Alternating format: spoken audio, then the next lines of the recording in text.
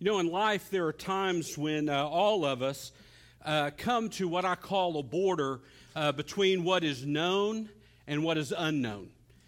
We come to these times where we're about to transition maybe from one area of life to another, and we have to make changes because it affects our normality. It affects what we're accustomed to. I was thinking about this week, of going, for example, going from elementary to junior high. Okay, I remember that was a big deal where I grew up because in junior high, you got lockers for the first time, okay?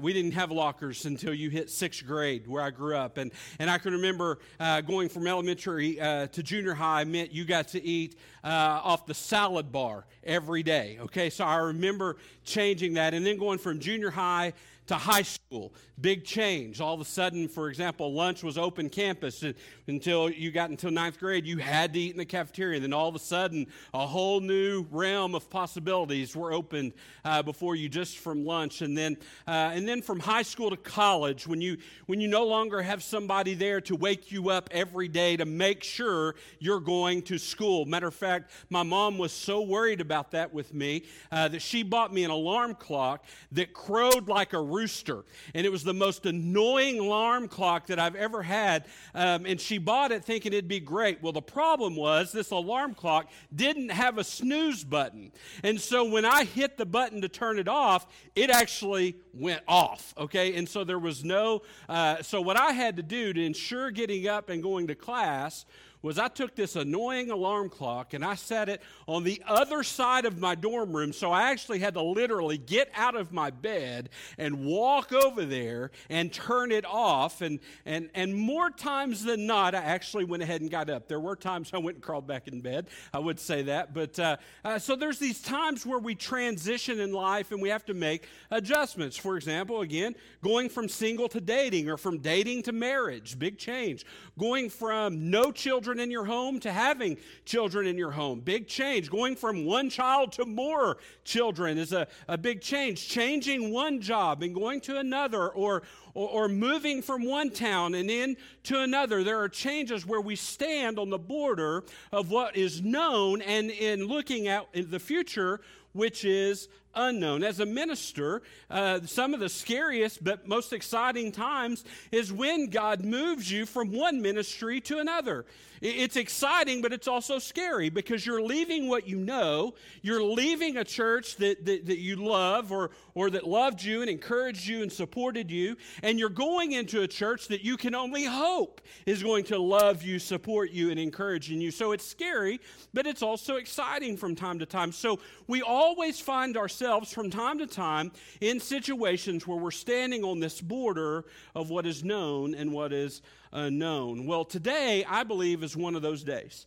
We are standing at the border of what, from the known to the unknown, in that we're standing in the last day of 2017, a year that was full of good and great things in many of our lives, and maybe even some sad and not so good things in some of our lives, but it's been kind of known to us. We've expected we're living in that time frame, but we're staring into something completely unknown, 2018. Where we don't have a clue what 2018 is going to bring. I mean, this is a time of year where people are known to put together New Year's resolutions lists. And so we're standing at the unknown of 2018. Is this really going to be the year that I actually lose weight? Okay? Is this really going to be the year where I eat more healthy? Is this going to be the year where I get my finances in line? Is this going to be the year where I actually get committed to the Lord? Is this going to be the year where I actually spend some time reading my Bible instead of just putting it on a list in December, hoping that I'll do it for the next year? Am I going to spend some time praying? We make these lists, but the reality is we don't exactly know what 2018 is going to bring. It's an unknown. So how do we step confidently into the unknown from what is known? And to answer that, I'd like for us to look at a story found in Joshua chapter 3 that I believe relates to where we are today, standing on the edge of the unknown. And we're going to find some truths that God had for the Israelites that I think also are very relatable to us this morning. So in Joshua chapter 3, I'm going to ask if you would stand with me for the reading of God's Word this morning. We're actually just going to read the first 8 verses. We'll talk about some more of them, but we're going to read verses 1 through 8. This is what the Word of God says in Joshua chapter 3, verse 1 through 8. Then Joshua rose early in the morning, and they set out from the acacia grove and came to the Jordan, and he and all the children of Israel, and lodged there before they crossed over. So it was, after 3 days, the officers went through the camp, and they commanded the people, saying, when you see the ark of the covenant of the Lord your God, and the priests, the Levites, bearing it, then you shall set out from your place and go after it. Yet there shall be a space between you and it, about 2,000 cubits by measure, which is about 1,000 feet. Do not come near it, that you may know the way by which you must go, for you have not passed this way before. Okay, so the Israelites, here they are, they're standing, they've been in the wilderness, they've wandered, they've been in the wilderness 40 years due to disobedience. They've finally come to the edge of the promised land, and he's telling them that when we get ready to go, you need to follow the ark of the Lord, because you've never been here before, you don't know where you're going, it's an unknown, okay? And then he says this, and Joshua said to the people, sanctify yourselves, for tomorrow the Lord will do wonders among you. Then Joshua spoke to the priests, saying, take up the ark of the covenant and cross over before the people. So they took up the ark of the covenant and went before the people. And the Lord said to Joshua, this day I will begin to exalt you in the sight of all Israel, that they may know that as I was with Moses, so I will be with you. You shall command the priests who bear the ark of the covenant, saying, when you have come to the water of the Jordan, you shall stand in the Jordan. Let's pray. God, I pray that you would bless the reading of your word this morning as we begin to examine it. I pray that I would decrease and that your spirit living in me would increase, and that the words that be shared today will be your words and not mine, and they will find the place you have for them in the hearts and lives of your people. Lord, I pray today that we would really focus and comprehend and understand truths from your word that would impact our hearts and our lives, not just for today, but for the rest of our lives, and that we would walk and follow you in obedience is our prayer in Christ's name. Amen. You may be seated. Well, all of Joshua chapter 3 is really about the Hebrews finally getting to inherit the promised land that had evaded them for 40 years due to their disobedience. But before they can go into the promised land, they have something in front of them that's an unknown. And it's not just the unknown of where they're going. I mean, they don't know, for example, this is where I'm going to focus. I'm not going to focus so much on the unknown of the promised land. It's the unknown of the river. Okay, and so this river, they have come to the edge of the Jordan River, and if you read a little bit further down in verse 15, you'll see this picture of what they saw. The Jordan River had swelled its banks. It was in its flood stages. Okay, and so this Jordan River, which overflows throughout the harvest season, when it did that, the currents would reach up to 40 miles per hour wherever the Jordan flooded, and more. The plain that surrounded the Jordan River had very, very thick, tangled brush around it, and so when it would flood, it became a thicket underneath the water. Okay, and so the Israelites would have known that, and so when they come to the edge of the Jordan, they can see the promised land on the other side, but they have a huge unknown right in front of them that they have to cross, a border, where they don't know what's under the water. They don't know what's there. They know that it's flooded, so they know there's currents. They know there's thickets, so they know there's thickets, but they don't know where they are exactly and how they're going to cross. So they have this huge unknown that they have to step across, and it's really kind of a dreadful and confusing thought for them. I mean, you can almost hear the doubts over the night fires of the families as they're camped there, because, you know, they were kind of Baptists. They like to complain about lots of stuff. And so you can kind of hear their doubts. How are we going to cross this? Maybe our young people, maybe our strong will be able to get across this, but how are we going to do this together? What about our infants or those that are sick or the aged, not to mention our wagons? How are we going to get across this unknown? And if we're going to cross that, how do we do so in faith and in confidence? And I believe to answer that question, God gives them 3 specific things they have to do in order to step from the known into the unknown with confidence. Because that's reality where we are today. As a church, as individuals, we're getting ready to step into 2018. And sometimes when a new year comes, we kind of kind of want to test the water. We just kind of, I'm not really sure if I want to move forward. Maybe it was a good year for you in 2017, and you just, I'm not sure I'm ready because this has been a good year. I don't know I'll just stay right here, and you can't really do that. Sometimes it's a bad year, and you just want to leap, and you just want to get into the new year. But how do we step into the unknown, not just of 2018, but ever in our life? How do we step into the unknown with confidence? Well, I believe the Lord gives them three things this morning I want to share with you. The first one is if you want to step into the unknown with confidence, number one, you have to follow the movement of God. You have to follow the movements of God. You see, after 3 days, the officer went through the camp and they commanded the people in verses 2 through 4. He says this, when you see the ark of the covenant of the Lord your God carried by the Levitical priest, you must break camp and follow it.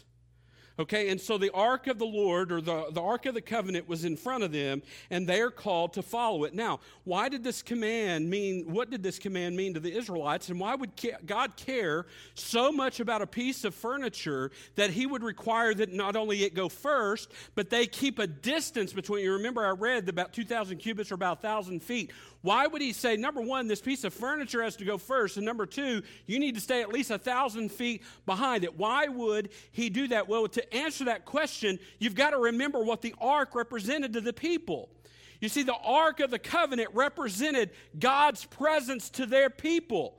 You remember what was in the Ark of the Covenant. The stone tablets where the finger of God had carved out the original 10 Commandments were inside. There was a pot of manna that reminded them of God's provision when they were in the wilderness. There was Aaron's rod, if you remember Aaron's rod, which was basically a dead stick that miraculously grew leaves and almonds off of it, if you remember those stories. And so there's an example inside this ark that represented God's power, God's presence, okay, and God's authority and his provision for them. As a matter of fact, if you remember what's on top of the ark of God, the top of the ark was called the mercy seat, and it's described in Exodus chapter 25, and it was two cherubim who were kneeling down over this mercy seat, and according to Psalms 80 and 99, describes as the mercy seat being the throne upon which God descended. And so that was the mercy seat, the presence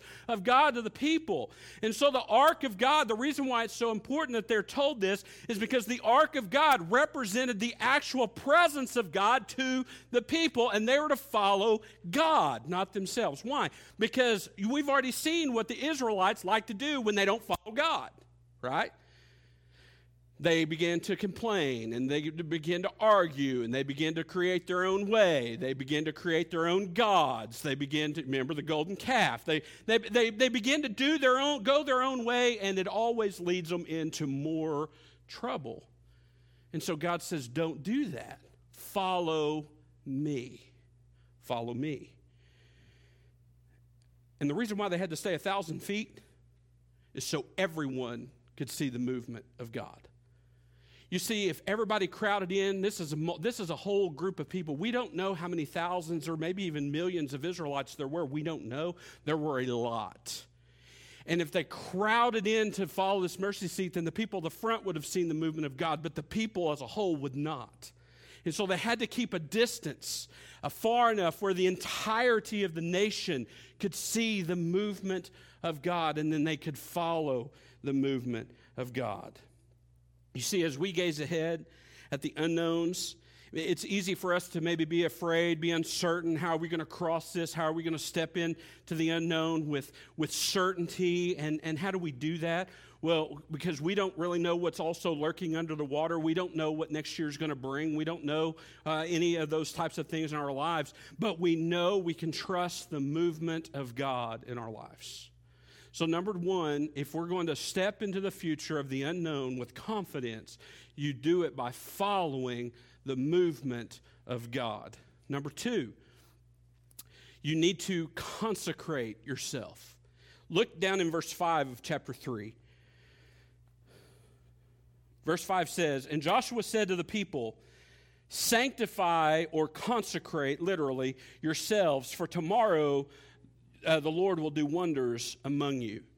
Now, that's a word we don't hear a lot about. We don't talk a lot about consecration in our churches today, but that's exactly what Joshua told the people that they needed to do. They need to consecrate themselves. Now, the Hebrew word for consecrate literally means to prepare, to dedicate, to be hallowed, to be holy, to be set apart. That's what the word consecrate means. It means to prepare themselves, to dedicate themselves to being holy or to be set apart. Now, God was telling his people that to step into the unknown and to do so with confidence and to do so the way that he intends for them to do that, they must set themselves apart. They needed to consecrate themselves. They needed to be holy.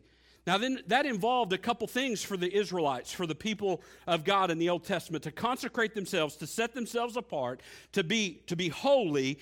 They had to do two things. Number one, they had to personally repent of every known sin in their life.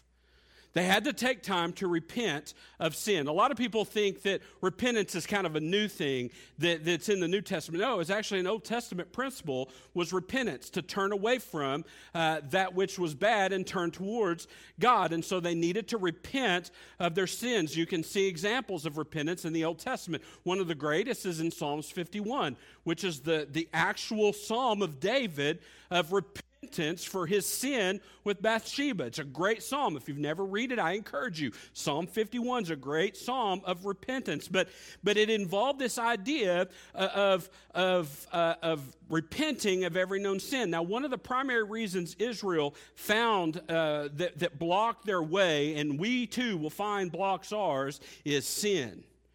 One of the things that will keep us from following the movements of God in our lives is sin, because sin separates us from him. Listen to how the prophet Isaiah wrote it in Isaiah 59. He says, "But your iniquities have built barriers between you and your God, and your sins have made him hide his face from you so that he does not listen." Okay, and so we've talked about that before, how sin hinders our prayer, and that's true, but sin also divides us and separates us from his presence. And so they were to consecrate themselves by repenting of their sin. It's kind of the Old Testament idea of 1 John 1:9 for a Christian, which is, if we confess our sin, he's faithful and just to forgive us our sin and cleanse us from all unrighteousness. You see, as a Christian, we still need repentance in our lives, and they need repentance in theirs. And so to consecrate yourself is to repent of known sin in your life. On the eve of one of the greatest days in their history, where they were about to inherit the promised land that they had been promised, they were commanded to be certain that they were consecrated, that they were set apart, that they were holy, and they were right with God. They needed to examine their lives, and they needed to confess and forsake the sins of their lives and devote themselves wholly to the Lord, and we must do the same. Number two, they also, not only to consecrate themselves, they didn't just need to personally repent of known sin, they needed to put themselves on spiritual alert. Consecration in the Old Testament involved, it was an actual something that was done. And when you did that, to set yourself apart from sin, to consecrate yourself, you did repent of known sin, but another thing that you would do is you would abstain from certain normal behaviors in order to focus more on the Lord. Let me give you some examples. Consecration in the Old Testament involved things like washing your clothes or abstaining from sexual intimacy or relationships, changing your work schedule, and other things like that. So you would interrupt the normal of life to focus on the spiritual part of life.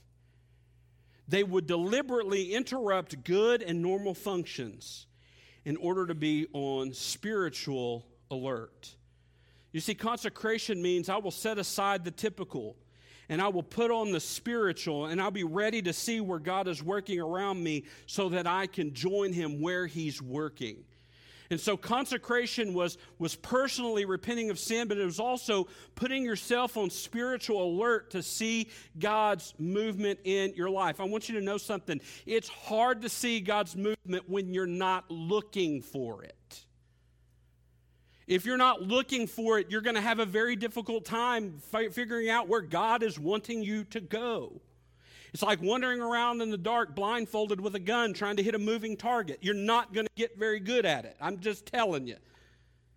I don't care what the show The Greatest Showman shows. You're not going to be very good at that. I haven't seen the movie, but Jenna went with the kids yesterday, so I was just pointing that out. It doesn't matter. If you get a blindfold on you and you are trying to hit a moving target, you're not going to be very good at it. Why? Because you can't see the target. How in the world do you and I expect to follow God if we're not looking for God to move? And one of the ways we put ourselves in a position to see God move is we consecrate ourselves. We put ourselves on spiritual alert to see and to perceive His movement in our lives. And then lastly this morning, we not only need to follow the movement of God, and we need to consecrate ourselves and set ourselves apart from sin and be on spiritual alert for His movement. Lastly, we need, if we're going to step out into the unknown with confidence, you have to step out in faith, and you actually have to step out. You have to step out. I want you to know, as a Christian, even as a pastor, one of the hardest things to do in life is to step out in faith. It's not easy. Like some people are like, oh, that's easy, just trust God. Listen, I've met people that can just step out in faith, and there's a reason why they can step out in faith. They have a very strong faith, where they have stepped out numerous times and realized that God is always there. But if you've never stepped out in faith, it's difficult to step out in faith. When you know God's calling you to do something and you know He's calling you to do it, but you don't know how that's done, you've never done that, you've never crossed this way before like the Israelites, sometimes it's hard to step out in faith. But that's exactly what God tells them to do. Look at verses 7 and 8. He says this in verses 7 and 8, "And the Lord said to Joshua, this day I will begin to exalt you in the sight of all Israel, that they may know that as I was with Moses, so I will be with you.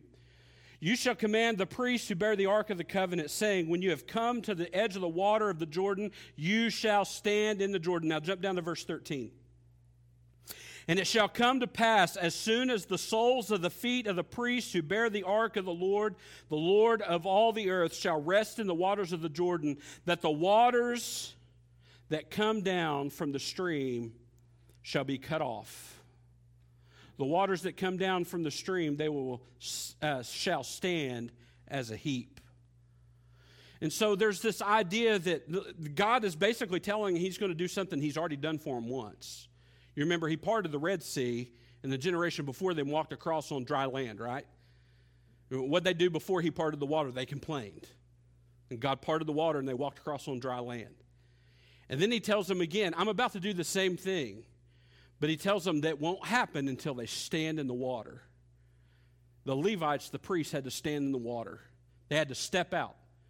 God wasn't anymore. He was not going to just part the waters in front of them. He wanted them to step out in faith. And then what He do? He parted the waters. And as long as the priests and the Levites were standing in the waters with the ark of God, the water stayed up and the people walked across on dry land. You see, there was a drastic step that had changed between the parting of the Red Sea and the parting of this sea. And that is, He wanted the people to have faith that He would do what He said He would do. And that took faith. They had to step out. You see, the moment of truth had come. The priests carrying the Ark of the Covenant, they must step out in the floodwaters and stand still right there. And then the command of God to step into the water called for them to get their feet wet. Now, understand this, church. Focusing on the Lord is essential to stepping out with confidence in the unknown. Consecrating yourself to the Lord is vital because it enables you to see where God's moving. But you have to take the last step. You have to step out in faith. You have to step out in faith. You see, there's a Jordan of unknowns that stretches before each and every one of us today. Whether or not it's just from the fact that we're about to step into a new year where we don't know what the future is going to bring. Truth be told, it's not just about stepping into the new year. We don't know what later today's going to bring. We don't know what tomorrow's going to bring, technically, even though tomorrow's the new year. You know what I'm saying? We don't know the future. And so every day we wake up stepping into an unknown. How do we do that with confidence? Not just into a new year, not just when we change jobs, not just when we have a change in our life that's moving us from what is known to the unknown. How do we do so with confidence because there are uncertainties in all of our lives all the time. We must believe that there is nothing too difficult for God. We must believe that He will lead us where we need to go, and so we need to follow His movement by being on spiritual alert for His movement so we can perceive it. And then when we see God moving and we comprehend and we perceive His movement, then we step out in faith and we follow Him. It sounds a whole lot like the writer of Hebrews chapter 11 and 12. And when the writers of Hebrews chapter 12 says to let us throw off sin, the sin that so easily entangles us. And one of the things he tells us to do and how we do that is by running our race of faith is to keeping our eyes on Jesus, the author and the perfecter of our faith. You see, you and I, to step forward in confidence whenever there's uncertainty in front of us, it takes faith and it takes movement. And I want to ask you this morning, are you ready to take that step? Because truth be told, barring one of us passing away or the Lord's return, everyone in this room are going to step into an unknown year tomorrow. So are you going to step out in confidence, or are you just going to kind of try to tippy-toe your way through? I don't know about you, but as a church and as an individual, I want to step out with confidence. I want 2018 to be a God-moving year in this church and in my personal life. But the only way it's going to be a year where it's like that is if I'm following the movement of God. And I can't follow the movement of God if I don't see God. And I don't see God if I'm not being alert and perceiving His movement. And then it's not going to be that kind of year if I don't actually follow wherever He's leading me to go.